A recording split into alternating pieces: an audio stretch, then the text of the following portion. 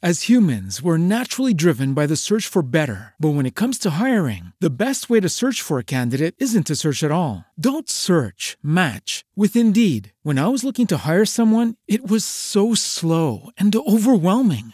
I wish I had used Indeed. If you need to hire, you need Indeed. Indeed is your matching and hiring platform with over 350 million global monthly visitors, according to Indeed data, and a matching engine that helps you find quality candidates fast. Ditch the busy work. Use Indeed for scheduling, screening, and messaging so you can connect with candidates faster. And Indeed doesn't just help you hire faster. 93% of employers agree Indeed delivers the highest quality matches compared to other job sites, according to a recent Indeed survey. And listeners of this show will get a $75 sponsored job credit to get your jobs more visibility at Indeed.com/podcast. That's Indeed.com/podcast. Terms and conditions apply.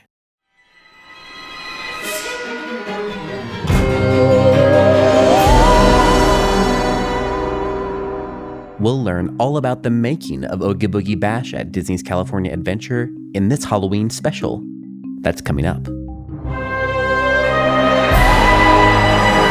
From HAN, I'm Philip, and this is a special Halloween treat for you. On October 9th, we went to the Frida Cinema and recorded this audio from an Oogie Boogie afternoon, which was a panel presentation from Disney on the making of Oogie Boogie Bash at Disney's California Adventure. Jeff DePaoli from Disney Coast to Coast, who you've heard on the show before, produced the panel and aired it on his show. So today, we're playing that full episode from Disney Coast to Coast for you here today. Happy Halloween! Welcome to Disney Coast to Coast, a show celebrating and questioning one of the most beloved entertainment companies in the world through honest, passionate, and clear-eyed Disney discussions. I'm Jeff DePaoli, your entertainment-obsessed host with rose-colored glasses removed. Today on the show, I have my final Halloween episode of the season for you, and this one is full of all treats, no tricks. A lot of times, people ask me what my favorite conversation is that I've ever had on Disney Coast to Coast. I've had lots of great ones, so it really is impossible for me to choose just one. But the conversation you're about to hear is easily one of my absolute favorites of all time. This past October 9th, I produced an event called an Oogie Boogie Afternoon at the Frida Cinema in Santa Ana, California. The event featured a screening of Tim Burton's The Nightmare Before Christmas, preceded by a conversation with folks from Disney Live Entertainment about the creation of Disneyland Resort's mega-hit Halloween party, Oogie Boogie Bash. You are about to hear that conversation I had with Oogie Boogie Bash creator and show director Jordan Peterson, producer Jennifer McGill, and lighting and projection designer Casey Wilkerson. Folks, the conversations you're going to hear today will absolutely thrill you. I've conducted a lot of interviews through the years, and I pride myself on doing a grand amount of research before interviewing my guests. For that reason, I often know the answers to a lot of the questions I ask them. In the case of Oogie Boogie Bash, there is so little information out there about this event's creation, as this was the first time it was ever really spoken about. So my mind was being blown left and right throughout our talk. Just from the backstory of Oogie Boogie Bash alone, which you'll hear during the conversation, it brought the party to a whole new level for me. The passion that Jordan, Casey, and Jennifer have put into Oogie Boogie Bash is so evident, and as a guest experiencing the party, I am so grateful for that. Listen as they share stories never discussed with the public until now.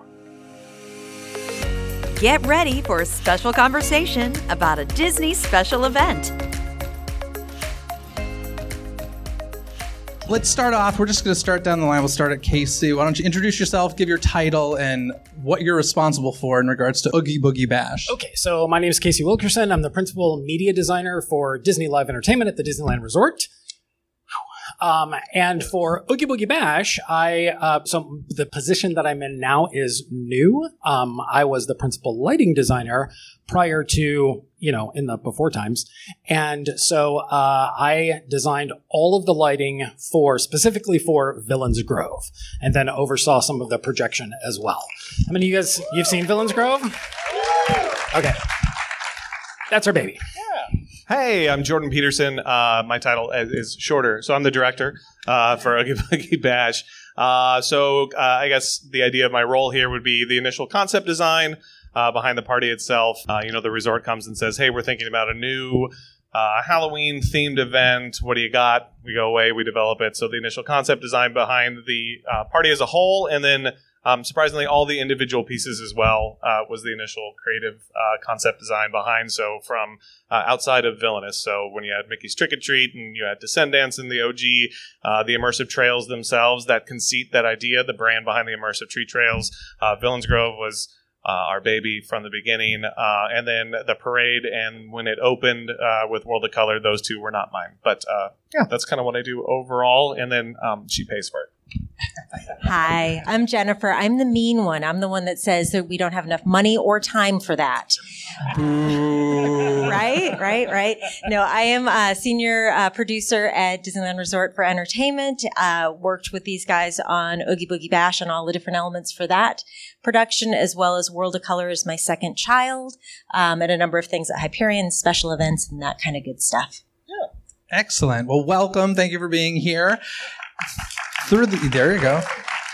Through the years, Disneyland Resort has had quite a few Halloween parties. We've had Mickey's Halloween Treat. We've had Mickey's Trick or Treat. We've had Mickey's Halloween Party. And they were hopping kind of between Disneyland, Disney California Adventure. Now, I think that what the public thinks is that we got Oogie Boogie Bash at Disney California Adventure because Star Wars Galaxy's Edge opened in 2019. Is that true or false? I can say that wasn't even a tough question. I know, and they're going to just throw it to me. I'm going to say we are always looking to balance the experiences that we offer within the resort. So you could look at it that way. You could also look at that Oogie Boogie Bash scales a little bit older than Mickey's Trick and Treat did. While we have stuff for the little ones and the families, we also have stuff for older and the young at heart. So I think that there was more opportunity to do that at Disney California Adventure, and also give bandwidth to Galaxy's Edge for that park to stay open, because of course Oogie Boogie Bash is a private party experience, so we have to close the resort to regular day guests. So it's always a balancing act. And this is the first time that the party, really the icon isn't Mickey Mouse. It's Oogie Boogie. So, Jordan, was that your responsibility? Yeah, for sure. So one of the big things when we sat down to holistically kind of design and think about the story that we wanted to tell, we knew we wanted to skew and not to eliminate the bottom of the age range, right? The idea wasn't like, no more kids, do it, but we wanted to increase the age range. We know that as trending, as children are becoming a little bit more sophisticated in what they digest, I would say it is, in terms of the media that they have, we could kind of sneak that age range forward a little bit. When we sat down and we thought about how to design it, we always start with story. So we thought about how and why we could take that party from Mickey, and who would take that party from Mickey, because Mickey's, Mickey Mouse, who would steal something. And Oogie Boogie lended the chance, and he's just niche enough. And of course, Nightmare is no longer purely niche, obviously, but still at the edges of the fringe, to not be so character specific. Because if you think about it, if it was Jafar's Halloween Party, or if it was Frollo's or something like that, like, then it tells a very specific story. Frollo's Halloween Party. I'll get to it. Coming in I want to go to Frollo's Halloween Party. All right, done. We don't have the time or the money for that. Disney Paris, it's on. So Oogie Boogie was just broad enough of a stroke and just deep enough of a cut that it kind of gave us permission to step outside the bounds on creating all of the other content that went alongside of it.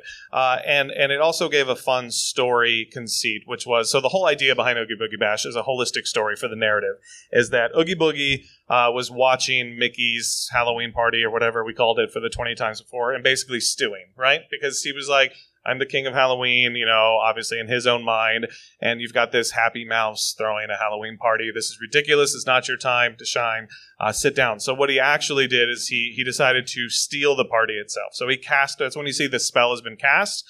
He cast a spell to steal the party away and hosted there at California Adventure. And then he wanted to invite all of the different villains from their worlds into ours. And so that spell, what it did is it actually summoned chunks of their world into ours through the ground. So realistically, if you look at each of the immersive trails, most of them, it looks like something is bursting kind of out of the ground. Or the conceit, if you look at the edges of the platforms, they're all broken. It's because his spells actually pulled them and ripped them into our universe specifically.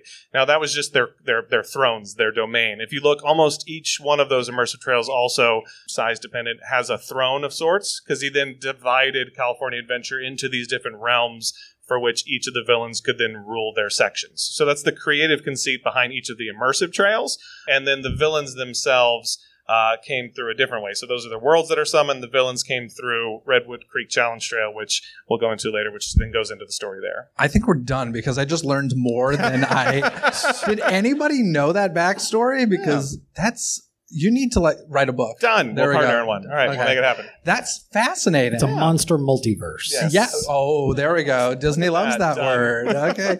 So I don't know. Are you the one that gives permission? Do you greenlight this sort of stuff? Because was Oogie Boogie a tough sell? Was it we're taking this from Mickey? That's kind of a big deal. Yeah, no, I do not get to greenlight things. I wish I did. But we work together and basically bringing things, bringing the concept together, and then we present it up through various parties in the leadership at the resort to get those approvals. Surprisingly, it wasn't actually there's plenty of things that we do that takes a lot of pushback and a lot of pain and suffering to get it to where we get it out in front of the guests, because everyone has a lot of stakes in it. Oddly enough, Oogie Boogie and the core conceit of the party had almost no resistance. Marketing straight on board right away. I think we were running on parallel paths without realizing it. So when we pitched the conceit of Oogie Boogie being in charge, they were with it and they ran with it as well. So no pushback at all, which was nice. And Nightmare Before Christmas sells a lot of merchandise. So does. that helps too. Yeah. But before Oogie Boogie Bash, even Jennifer, you had a history with the Nightmare Before Christmas and the Disneyland Resort. I do. The Nightmare Before Christmas overlay that we do at Haunted Mansion was one of my projects many, many years ago when that first debuted. So yeah, I've been in the Oogie Boogie Jack Skellington business for a little while now. Yeah. Who here loves Haunted Mansion Holiday? Still running strong. I mean, it's been going a long time now. It's an amazing overlay. I love it every year. And while I'm not directly involved with it any longer, I will say my little tidbit that I always get excited about is when you go through the attic and you see the naughty and nice list, Jennifer's on the list. That's me. And I have been nice this year. So excellent. So I'm doing good. Well, let's start talking about the party at Buena Vista Street, because Buena Vista Street, there we go, is it's a very purple and green Halloween, which is very different than the black and orange. It's like two totally different types of Halloween. I want to know green, I guess, ties into Oogie Boogie, right? But was there something more behind that decision, Casey? Yeah, there was. We figured that Disneyland owned orange and black. If you walk down Main Street, you see all the pumpkins, you see all the bunting and everything, and it's very Halloween, but can also transition to fall fairly easily. And so, since Disneyland owned orange and black, we decided, well, what is Oogie Boogie? So you go to green, and then if you look at the color palette in Nightmare Before Christmas, it is a lot of that, especially in his scenes, right? So there's that day glow in the dark aspect. So that became sort of the jumping off point for the color palette. And that color palette's found throughout the entire party, whether it's in projection or in lighting. And Carthay Circle has become kind of a centerpiece of that park, especially for the party, because you have some glorious projections that I will show if this plays. There we go. Some beautiful projections on the Carthay Circle. And I'm kind of curious, first of all, how many projectors is that? To make it, I'm so impressed with how seamless map projection is these days. It looks like it's one projector, right? But clearly it's not. That's two. That's only two. Two from an oblique angle, actually, which is really weird because we have to get around palm trees and red car trolley lines and everything else. Okay, so what's the design process like when it comes to something like that? Because it's completely original. It's not like you're showing scenes from the movie or anything. Correct. So where do I want to start with projection mapping? So when you projection map, it's not like you're going on a movie screen, right? You've got these sort of arbitrarily complex surfaces. So if you're projecting on a movie screen, it's one thing. If you're projecting on a movie screen and then the front of this stage, and then on these guys over here to the left and right, that's really different. It takes a different number of projectors, and it takes the ability to 3D map the space, which gets into, you have to laser scan the space, the facade specifically, that gets you a 3D model. That 3D model is then converted into a texture, and then all of your content is created for that texture, or if it's previously used content, it goes through a process that we call conforming, so it conforms to the texture. So this is the same process that we use not only at World of Color and for all the fireworks shows, but for Fantasmic, for the Bruno projections that we did earlier this year on Small World, well, that are still running, I guess, as well as Carthay. So the process is similar for all of them. The media is obviously different. Sometimes we create that media in-house with my team. Sometimes we go outside, just depending on what it is we want to do with the projection. And this one narratively internal with Casey's team. Specifically, narratively wise, those were installed and created exclusively for this party. The idea being that very rarely with projection mapping do you get a blank canvas. If you picture Main Street, right? I mean, that's the opposite of color tones shift all throughout. There's different angles. Carthay just begged for something to be projected on, which was really nice. And then as for the creative conceit, peeling back the curtain a little bit, the initial idea did involve more specific Tim Burton-esque projection design. A lot of those things come with, money and sync rights and time and clearance, which Jen has to deal with. The fun stuff. And then when we decided to pivot away from that, we wanted to creatively, we just wanted something fun every 15 minutes that would be sweet and simple, especially for kids to appreciate, nothing too dark and too intense. So that's why we just went with just fun scenes. What would it look like if Halloween just kind of went chaotic all over the building? And just to add on to that, one other aspect that you may not think about is those projectors, while we have them out there, we want them to be hidden. We want to hide the magic. So they're actually on lifts so that they can come up, so they can hide away during the day, and they can come out when we need to at night. Which is when I, as the creative, say, wait, I had insert money here. And they say, no, but you spent half of that hiding them. So then we lose. Very true. And that area particularly is very difficult to keep in focus. So it's interesting that you made the comment about how seamless it is, because the lifts are so tall, they sway in the wind. Oh, wow. So the projectors are moving constantly and not together because they're on two very separate rooftops.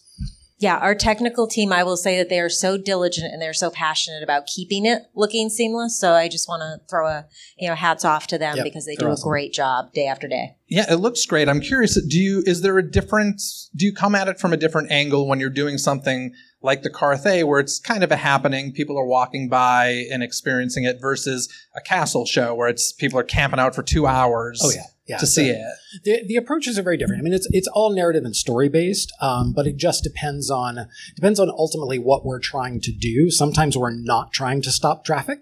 Right. Yep. So with something like the projections on Carthay, it's enough to keep you interested and engaged, but it's not something that you're going to camp out for an hour to watch. Right. And creative intent, I think, is huge, like a good point. And trying to set it up, like we don't advertise those as being an element. They're not supposed to be.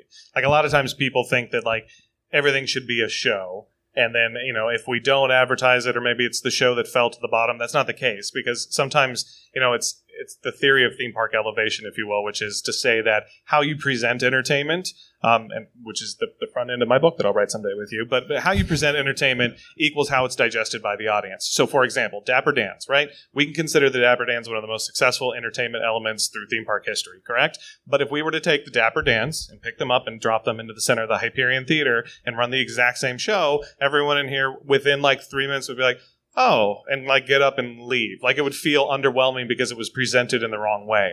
So a lot of times, like what we work with is making sure marketing isn't advertising something as like, come see because it's not always supposed to be come see the.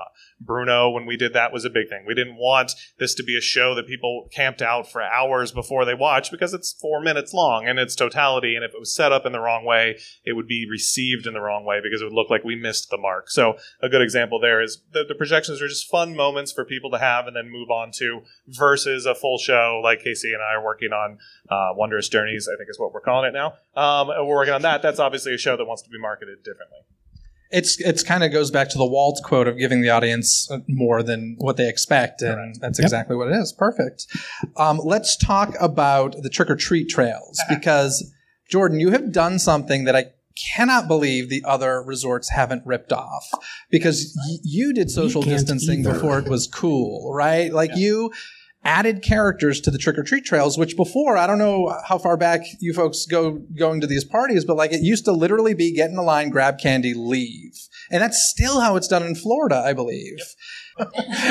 So, Florida. I mean, I really, really, really love it, because I'm the type of person, I love seeing the characters. I'm not waiting in a 2-hour line for a photo. It's just not happening.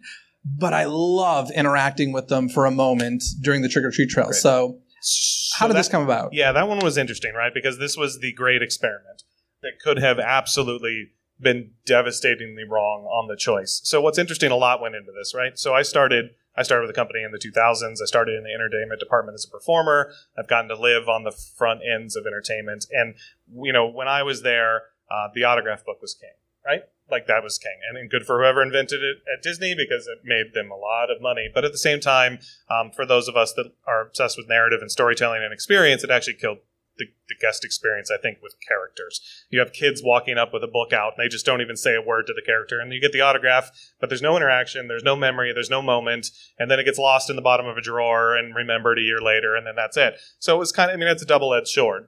So what we noticed was a small trend happening towards the I don't even know the year phraseology, but in the 18-19 range, where suddenly the autograph book had kind of gone away to an extent, and the new autograph, right, was the digital experience, which actually lends itself back towards narrative. A quick Vine video, old school, I understand. Isn't that sad that Vine is old school? A quick Facebook clip, do it for the gram, that sort of interaction. Suddenly interaction was the autograph. So we took a second and we paused and we looked, and, you know, we've done a few successful parties, and we've seen moments like I was behind the Disneyland After Dark initial conceit design of what we were doing, and we'd bring out rare characters, and you watch a 3-hour line hit, and good for everyone that wants to stand in the 3-hour line. You get that moment, you get that rare character experience, but that's not for everyone. So when we thought about the trails, you know, I wanted to plus them up with energy and creativity. We thought about the story conceit of dividing this world into kingdoms. What could be their kingdom? What could they rule over? And then we thought, originally when the pitch, they were like, oh, so you have the character, so you get some candy, and then you get in line to meet the character. And I was like, if we put them on a stage and we elevate them, then we've instantly broken the psychological need to then walk up to the character and have that touchstone. So the guest comes in from far away realizing, okay, this isn't an actual meet and greet experience. To wit, most people want to just see the character, have a moment, move on. The photographs and the long-term interactions are not necessarily in the majority.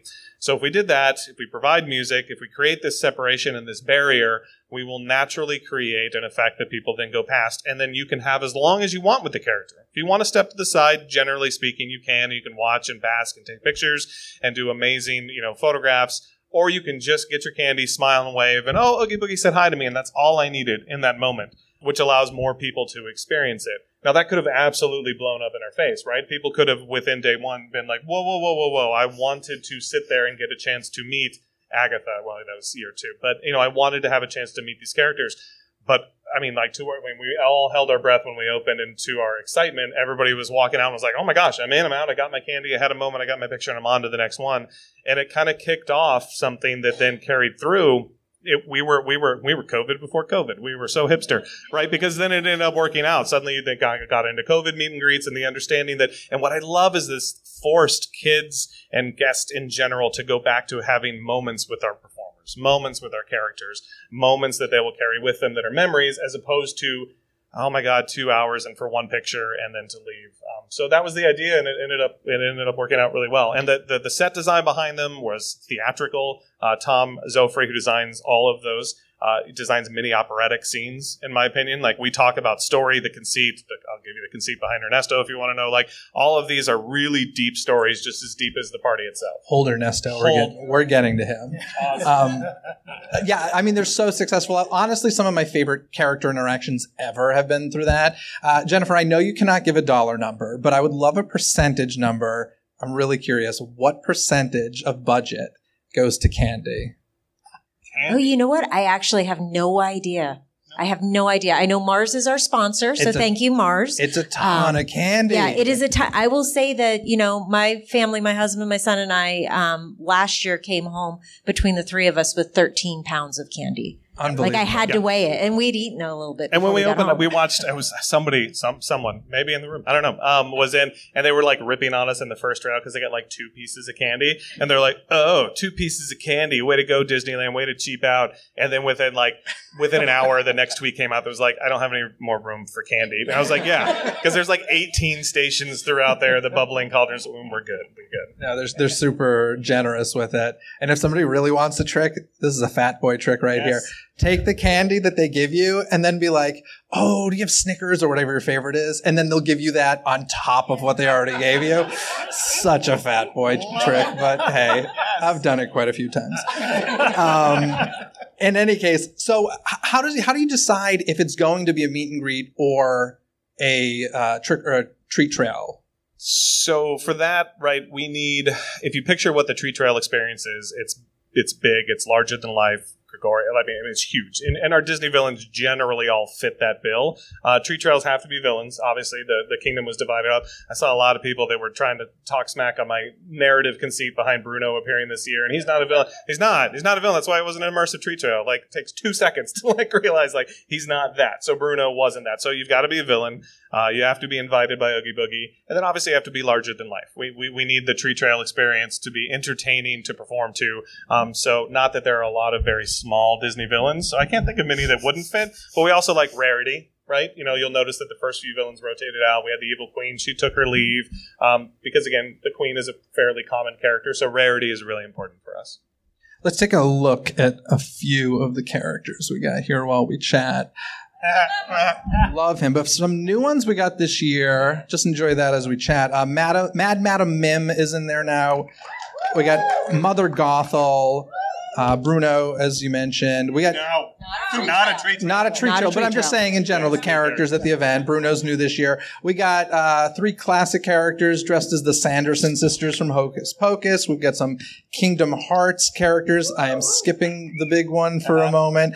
But first of all, I want to know, you're clearly obsessed with the Sword in the Stone because this man put a float in a parade at Disneyland that is Sword in the Stone with Magic Happens, which is returning finally in 2023. Who saw it during the 2 weeks? Anybody? Yes? All right. Okay. OG. For those of you who didn't, it's coming back.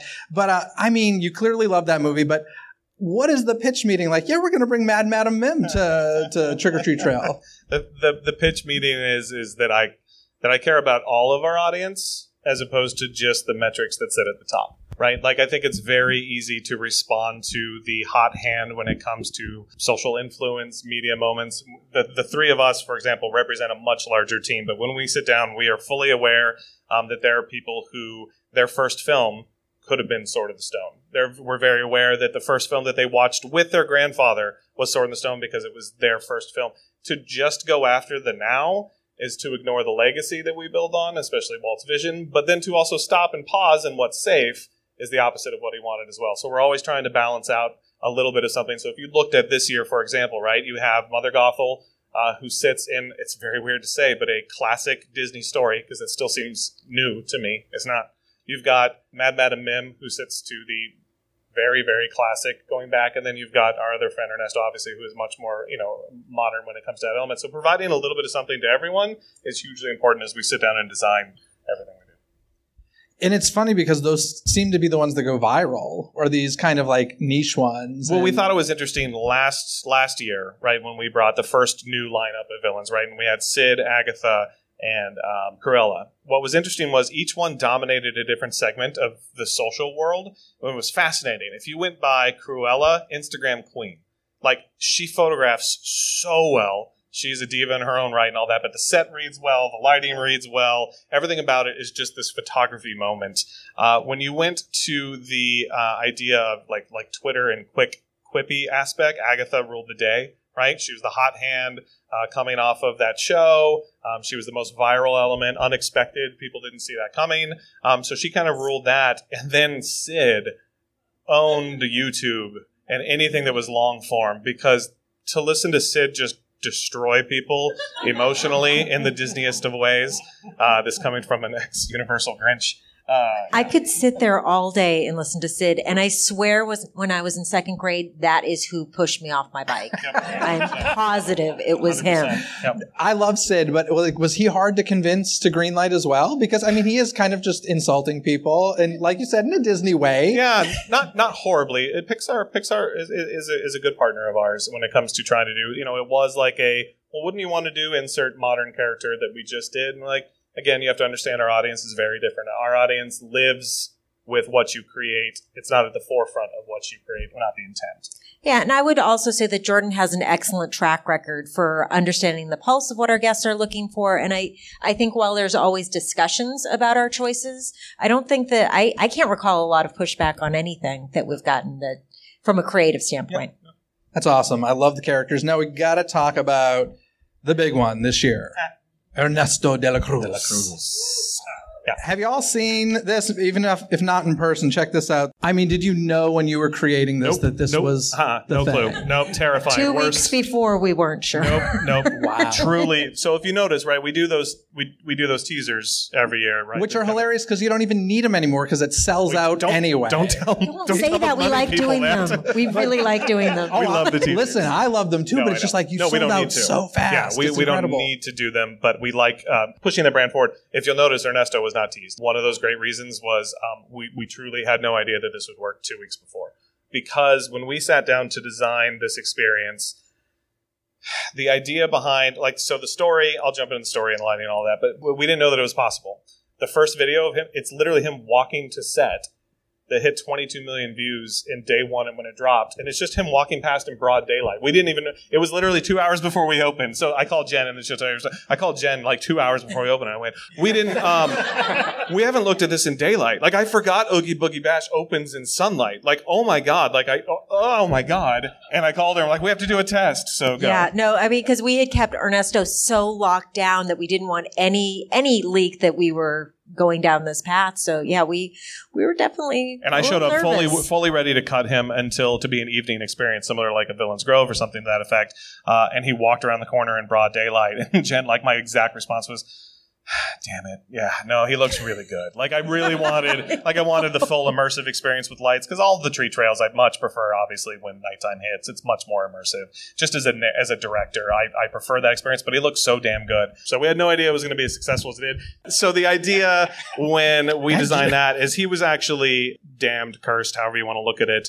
His punishment was to have to relive playing his moment, his song, every minute of every hour of every day for the rest of his life in eternity. And he's so damn arrogant, he didn't realize that was a punishment. He gets to perform his song every minute of every day of every year for eternity because that's exactly how full of himself he is. So what's fun is Tom, when he designed the set design, if you pay attention to it, you'll see that the roses have started to die as true fans have faded out, right? The white roses at various stages of decay. You'll see he's surrounded by his marble statues. If you go up and look close, they're cracking throughout. There's little bits that have started to crumble off. So the facade of Ernesto de la Cruz is completely falling apart around him. But again, he has absolutely no idea that it's happening. All he knows is that his adoring fans are still there, and that is all that he cares about. Even his song has taken on this haunting minor melody key and been reinvented. And again, he's just completely unaware because he's Ernesto de la Cruz. I love it. We've gotten some great characters, some shocking characters through the year. Are there any that, let's go down the line, that you would like to see, any villains you would like to see brought to Oogie Boogie Bash, and any that were pitched and not allowed? We still have next year to do, so this is going to be... I don't know that we want to... Were there any that were pitched that they're just like, no, it's not going to work for one reason? We actually haven't. Well, I don't think we've brought anything forward where it was like a hard no to a character. Disney's been, wonderful. The partners and the different studios have been wonderful. And we have... Next, go ahead. Yeah, I was going to say, I have my deep cut request, which I know we'll never actually get to do. Yeah, you can pitch that one because I'm not doing that. Let's hear it. I want to do Doc Hopper from the Muppet Why would movie, you right? say no to that, Why would Jordan? you say no to the Muppets? Because I got like 6 in a row. Oh, I love the Muppets. I did Muppets Christmas Caroling Coach. I love the Muppets. I know. See?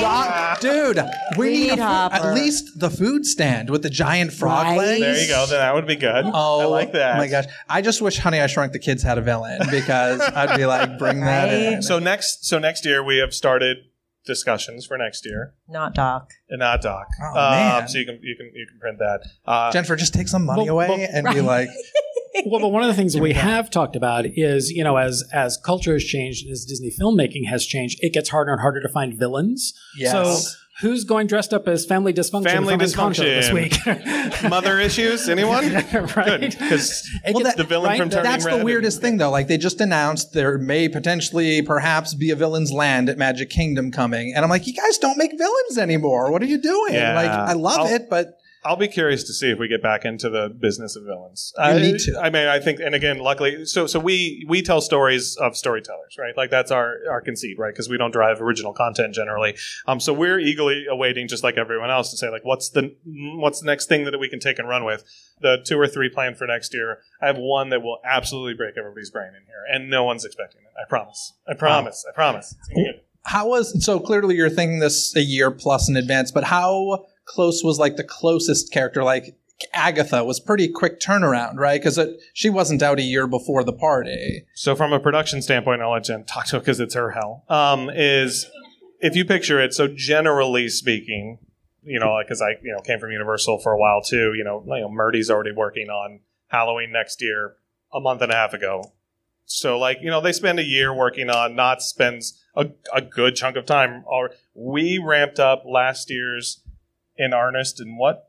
We started in earnest July 1st last year to open on, what was it, September 6th or 7th. So, yeah, it was a ridiculous so all that work turnaround. is done in about 2 months. Yeah, this year we started, again, So too early. late. I know, or late for March we started on this year's new characters. And I'm working really hard to start us working now. Yep. And there's a lot of, internal factors that go into when we start working on things because we are never not busy. I was going to say, this isn't your only gig. Like, you've got a lot of other Correct. And we parties don't, and shows. yeah, and we don't have a slow season anymore. There is no downtime. Yeah, because each of us is Disneyland. obviously working on different. You've got World of Color 1, you've got Wondrous Journeys and World of Color 1.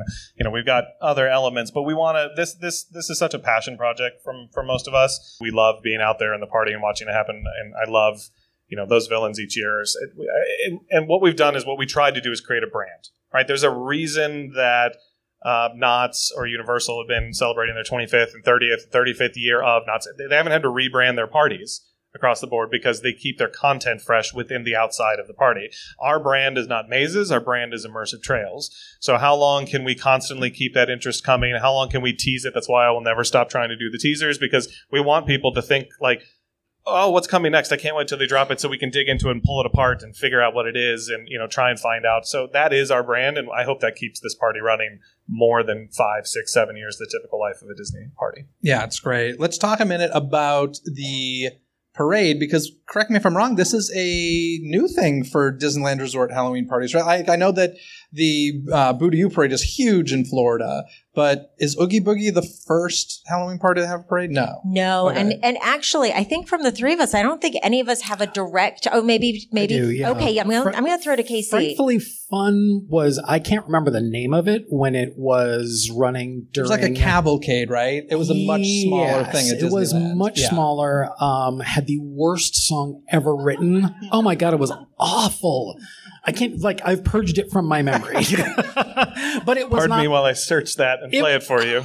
It was the cutest little darn Halloween song you've ever heard, which was why it was wrong. But yeah, some of the floats survived and have made it into Frightfully Fun. But yeah, this one is I think is the best parade we do, personally, just because I love the art direction. I love all the characters. There's some cool lighting toys now, right?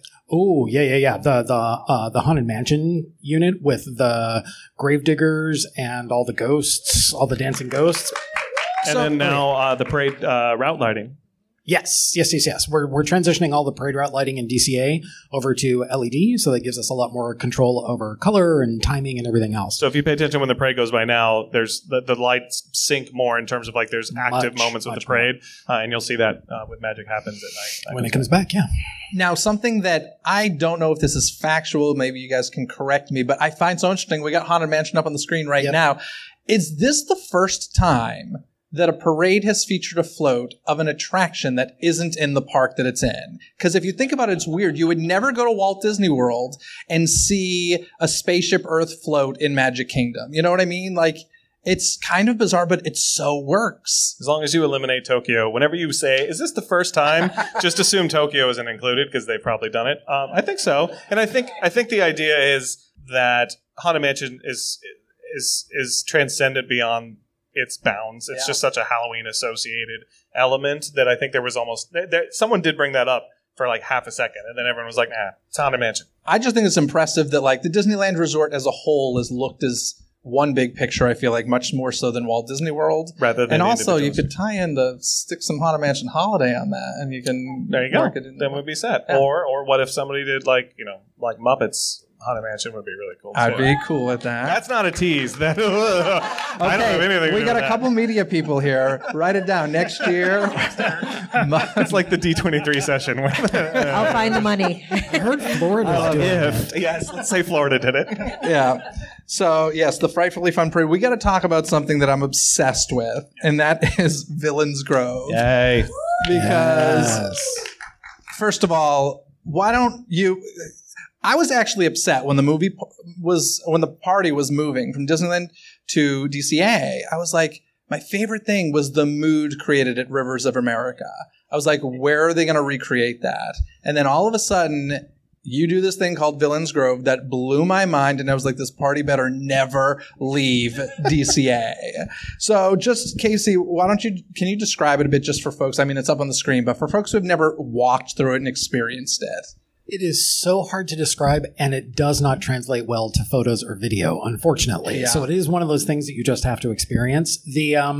So the general idea was that we wanted to create a space that the villains inhabited that was essentially their worldview, right? And when Jordan and I first started talking about it, he was like, it's Halloween, but it's beautiful, because the villains would think that their space is beautiful. It's beautiful to them. And so, we started looking around at, anybody who's lived in Southern California for a while, has maybe been to Enchanted Forest at Descanso Gardens or LA Zoo Lights. There's a company out there called Moment Factory that does a lot of these immersive types of experiences. And so we looked at those and we thought, okay, those are cool. They're not necessarily, the scenes aren't necessarily linked by any sort of a narrative thread. So that's a missed opportunity. And they're all themed around the other holidays. And we hadn't seen anything that was scary in a beautiful way. So we're like, okay, when you're trying to identify something that you want to do that's new, a lot of times you're looking to something that people haven't done before or haven't iterated on before. So coming up with Villains Grove was exactly that. It was, let's create these immersive worlds without characters, with just lighting and audio and projection. And lots and lots and lots of haze. And I think we did a pretty good job. It's kind of awesome. You did the most amazing job ever. And I'm going to tell you, this is so geeky and nerdy, but maybe somebody in this room would appreciate it. It's my favorite use of a fog machine at a live event ever. And it's because I don't hear... I love the fact that the fog machines are out of sight, you can't hear them, and it's just brought in so beautifully. Unless, it's the Lion King section, you want that. Right. Yes. But, oh my God, it's unbelievable. They're not machines, actually. What are they? They are not fog machines. They're water mist. Oh. So we could avoid that very specific thing. Oh, Yeah. There you go. It's just...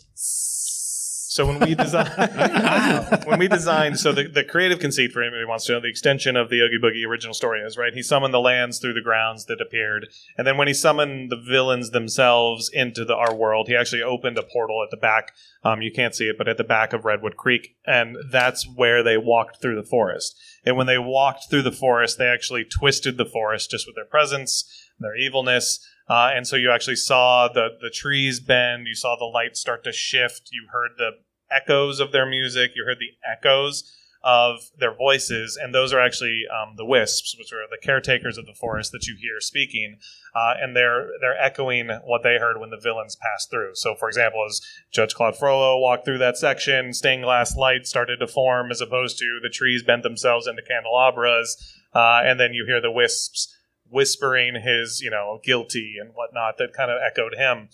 So that's the creative conceit behind. And then when you head in, you're getting lulled into a nightmare, basically, is the idea. You walk through that opening tree, and you're taken into this nightmare. You're walking throughout, and towards the end, at the end of the forest, the wisps, they're watching you the whole time. If you pay attention, the wisps pop up and they're projected all throughout. As you get through the lightning forest, they've decided you've had enough. They bring you safely into their glade, which is their home. They live in that log where you see that's the portal to their world. You're seeing refractions of their light everywhere around there. And then they wake you from your dream, which is why we call that last scene the resolution of dawn. Are we walking to heaven? What's going on? We are. No, thank you. Right? No. So that is inspired by the Ave Maria scene, specifically from Fantasia. Right? One of the gags that I'd love to do someday that we tried to do, but we just couldn't pull off in the amount of time and money that we have, was you were actually going to see the monks. Jennifer. You were going to see the monks of the Abbey in their shadows walking alongside you through the trunks. But the idea there is that you are, a lot of people have taken it as stepping through heaven. For us, it's waking up from this nightmare and waking up into your perfect world is the idea. Who here hasn't experienced it in person? Anybody? Because it's really cathartic. It's interesting. The reason we tried not to touch the narrative too heavily throughout that, because you kind of get to experience your own story. Everybody takes a little bit different away from them at the end. I've seen plenty of people come through the fog at the end, just like full on tears streaming, because it has that heaven effect, which is the idea. It's like a spiritual experience, and I'm like not saying that lightly. It really blew my mind. And we did have to fight, when you talk about, this is one we did have to fight very strongly on, because on two factors. We had one camp that absolutely wanted characters in the experience. And there are still plenty of guests that do give feedback and they say it'd be better if there are characters. And it's one of those times where you have to say, agree to disagree.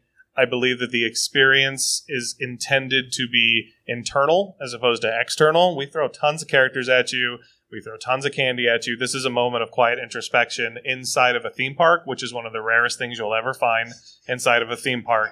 Something that you can take at your own pace, which, again, completely unheard of. Most of the time, you're ushered along at a specific speed. And we felt those things would break the narrative journey so that people couldn't have those cathartic experiences at the end. I know Patrick Dougal, right, who does some of his, he had one of my favorite moments that I use. He's right there. Oh, shut up. What's up? Hey, bud. One of my favorite elements that I include in every resume and reel that I ever put together was at the end when you get to watch people have moments, and that just doesn't happen in theme parks all that often. So we didn't want that element. Was there ever a different idea for Redwood Creek Challenge Trail, or was it always this? It pretty much was always this. The stories that we wanted to tell didn't really change that much from our first conversation. Because if I remember correctly, the first time we were talking, you had said, "Okay, so we begin with Frollo," and I was like, "Oh, I am in, so in, sold." Right? We get Hellfire in right. Villains. Any way Grove. we can squeeze in Hellfire, Yes, I'm good. Bring it back to World of Color, please. But Thank then, what we really wanted was to do a blended transition into all of these stories and have them sort of bleed into one another, as opposed to, we're going to have a Frollo moment, and then we're going to have a Maleficent moment, and then we're going to have a Alice in Wonderland moment. It was more about trying, what is that connective tissue that combines them all together? And we came up with a lighting language that allows specific colors from the previous scene to carry through into the next scene, and then that transitions into another color that takes you into the third scene. So it's all sort of like, it's a little bit more subtle, but I think it really, really works in bridging all of the different scenes, because otherwise some of the scenes would make sort of no sense following one another. And we want it, and we want that, similar to the tree trails, to continue to evolve. So our intent is to always try and go back. Well, this one takes a lot more infrastructure, so the evolution can't be yearly. But the idea is, as it lives on, you'll see other villains step in and take over sections. And the entire thing is an original soundtrack, start to finish, in terms of like fully custom scored. Sell it, please. Sell it. Right? Please. I keep trying. Thank you. Because it's stunning. Hayam Azar You'll hear Tori Letzler is the voice that you hear, that ethereal female singer at the end that you hear. She comes to us from Cirque du Soleil. She's an amazing composer in and of her own rights. It was an act of love from all of us, and to prove how deep, because this is my moment. There was one night they decided, Jen got this call from me breaking down. They decided they wanted to add candy to the trail, and I'd been the exit, at the right exit. when you're going to heaven. Literally. Well, I think candy's okay. I mean, that's a pretty nice welcome. Fair point. So they had a treat cart placed there, and I went out immediately to watch. And I literally called Jen McGill, and then I called the vice president of the park in literal tears, because it devastated the experience. Because they were like, get your bags out, have your bags ready for candy, through the fog, while people are trying to have this experience. And everything that we create, this team, I can tell you personally, is very personal to us. We have never phoned one thing in. This is our art. This is our joy. And to have that moment torn down, it was horrifying. So I called her crying, and I called the vice president. I was like, please, God, take the candy out. Hand it all over to my friend here. And then they got rid of it within about 40 minutes. So that was good. Yeah. And I will say that to our leadership's credit, they were like, we just want to try. And it's hard to fight with, we just want to try. But we let them try. And they quickly said, yeah, we're wrong. All right. Well, as you get ready to add new characters in there, I'm excited to see the Sanderson sisters. That's all I have to say. So make that happen. I give you overlays. Wow. They're cute. Let's add the Sanderson sisters. Okay, all right, done. To Villains Grove. The dog hopper. Before we move on from Villains Grove, I want you to tell the story about an email you got. Yeah. So, as Jordan said, we are all very, very passionate about what we do, and we're very proud of what we do. But sometimes you can get a little disconnected and understand the level that sometimes it resonates. And one of the things from the very first year that always stuck with me was we got an email about a month into the run. And it was from, I think it was actually a cast member who generally goes to Disney events with their visually impaired friend. And they will go and they will describe everything to this friend of theirs. And they got to Villains Grove, and the friend started, as he always did, describing things. And his friend just basically put his arm on his shoulder and said, stop, I can see this. And it gives me chills every single time to know that, he was able to see and feel and experience everything that we created through his own lens, and it was still just as impactful. And that one always hits me that, we don't always know who we're creating this experience for, but to know that it can work on so many different levels it's valuable. Remarkable. Right? And the other thing is too, it's the rest of the party is fairly modular. It kind of comes and goes. Villains Grove is absolutely not. It is a monster to install and to strike, especially when you're dealing with a protected tree like the redwood that you can't touch. And there are 700 and some lighting fixtures and 14 projectors and miles of audio cable and data cable and tons of speakers and all sorts of special effects. So a huge shout out to the crew that works on that installation and striking it, because they are amazing. Yeah, because when you think about that place from a logistical, for people that are nerds like us, from a logistical standpoint, that place, it's not wired for any of that. You don't even think, I don't think about that, because luckily I get to be a creative, and then they have to pay for it and they have to do it. And so when I'm just throw lights there, and how? Where are you going to plug it in, Jordan? I was like, is there not a plug behind that tree? What? So when you think about it, that whole area, that has nothing. They literally had to trench and dig and create server lines and not touch the roots of redwood for months. I think it was 3-4 months to get the initial in. The first year we started in May, and when they talk about digging and trenching, sometimes it's literally with a spoon because you have to be so delicate. So we had to be really good partners with not only horticulture that protects and speaks for the trees out there, but also our WDI partners that were very protective of the look of how things look during the daytime. So we were blessed by the fact that Tom Zofrey, our scenic designer, his son happens to work in the national parks. So all of the theming of the covers and the boxes, they look like, And that's another they're huge- legit. And that's another thing you don't think about, right? Is a big chunk of budget going towards how do you can't just put a projector where Disney,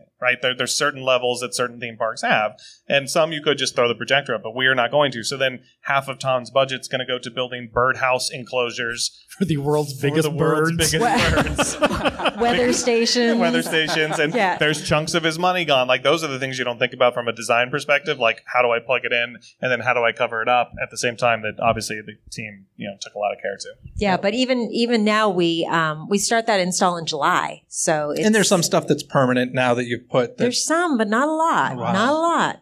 It's crazy. Well, round of applause for Villains Grove, please. Oh my gosh, I love it so much.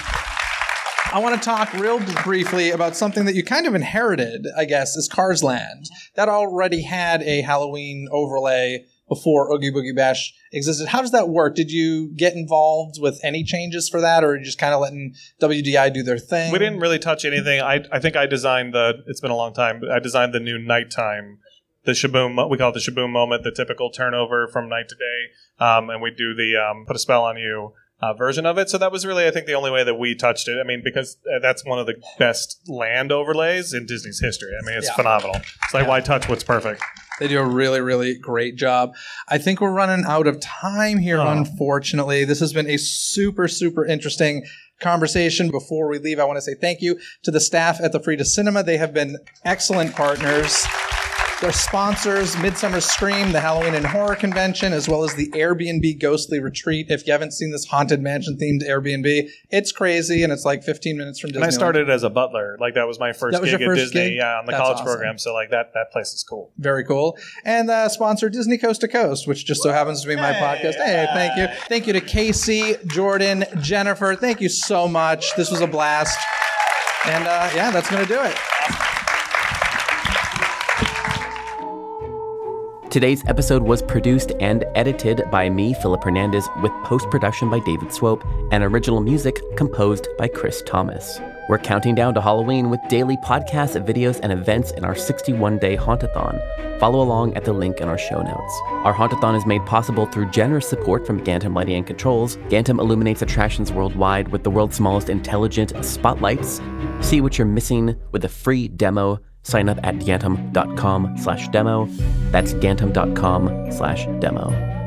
Our Hauntathon team includes Daryl Plunkey, Emily Louise Rua, Megan Spells, Gavin Burns, and Omni Adventures. Our partners for this year's Hauntathon include Sharp Productions, HorrorBuzz.com, ScareTrack, TheScareFactor.com, and Hauntopic Radio. The best way you can support us this Halloween season is by sharing our Hauntathon with someone you think will enjoy it. And to follow along to our Hauntathon, sign up for our weekly newsletter at HauntedAttractionNetwork.com. We'll catch you back here tomorrow and every day until Halloween. This is a Haunted Attraction Network production.